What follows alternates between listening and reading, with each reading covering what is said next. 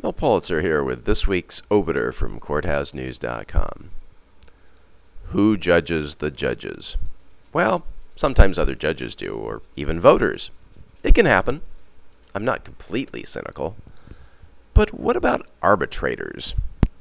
Do you get the feeling standards for arbitrators may be just a tad looser?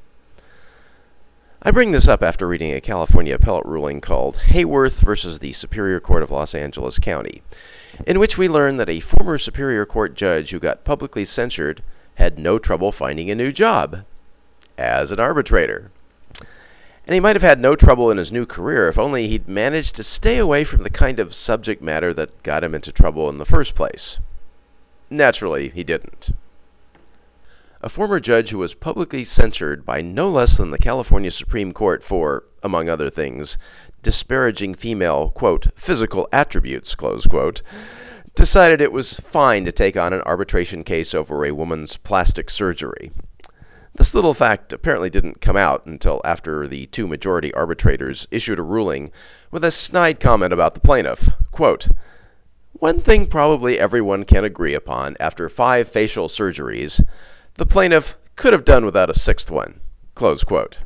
The plaintiff wasn't smiling after that, although she may not have been able to, and the Superior Court thought the problem was pretty obvious, so it vacated the ruling.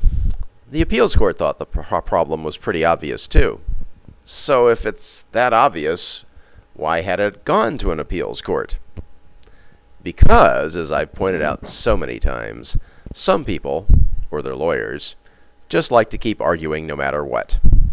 Here's a line from the ruling. Quote, the defendant argues that the purpose of judicial censure is to promote confidence in the judicial system, not to adjudicate facts sufficient to show, for example, gender bias.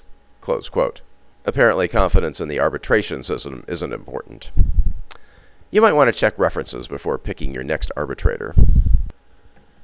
Speaking of faith in the legal system, I have to admit to knowing absolutely nothing about Kabbalah, but apparently it's a bit less spiritual than I thought. In fact, it's downright material.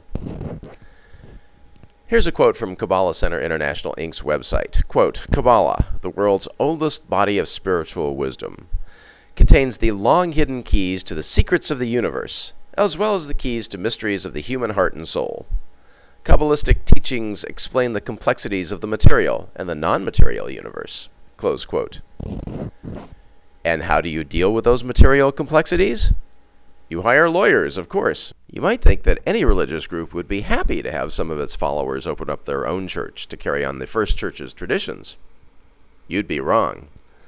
The Kabbalah Center has filed a federal lawsuit in Los Angeles against 2 guys who were, quote, devoted religious service employees, close quote, of the center for 28 years. Then they went down the street and opened Universal Kabbalah Communities, Inc. Religion suddenly became misappropriation of trade secrets and unfair competition. I won't go into the whole thing, but when you see a Kabbalah group filing a lawsuit with section headings like, quote, TKC's valuable trade secrets, trademarks, and trade dress, close quote, and, quote, TKC's popularity and strength in the marketplace, close quote, you develop a whole new perspective on spirituality. I've got to come up with my own church. See you next week.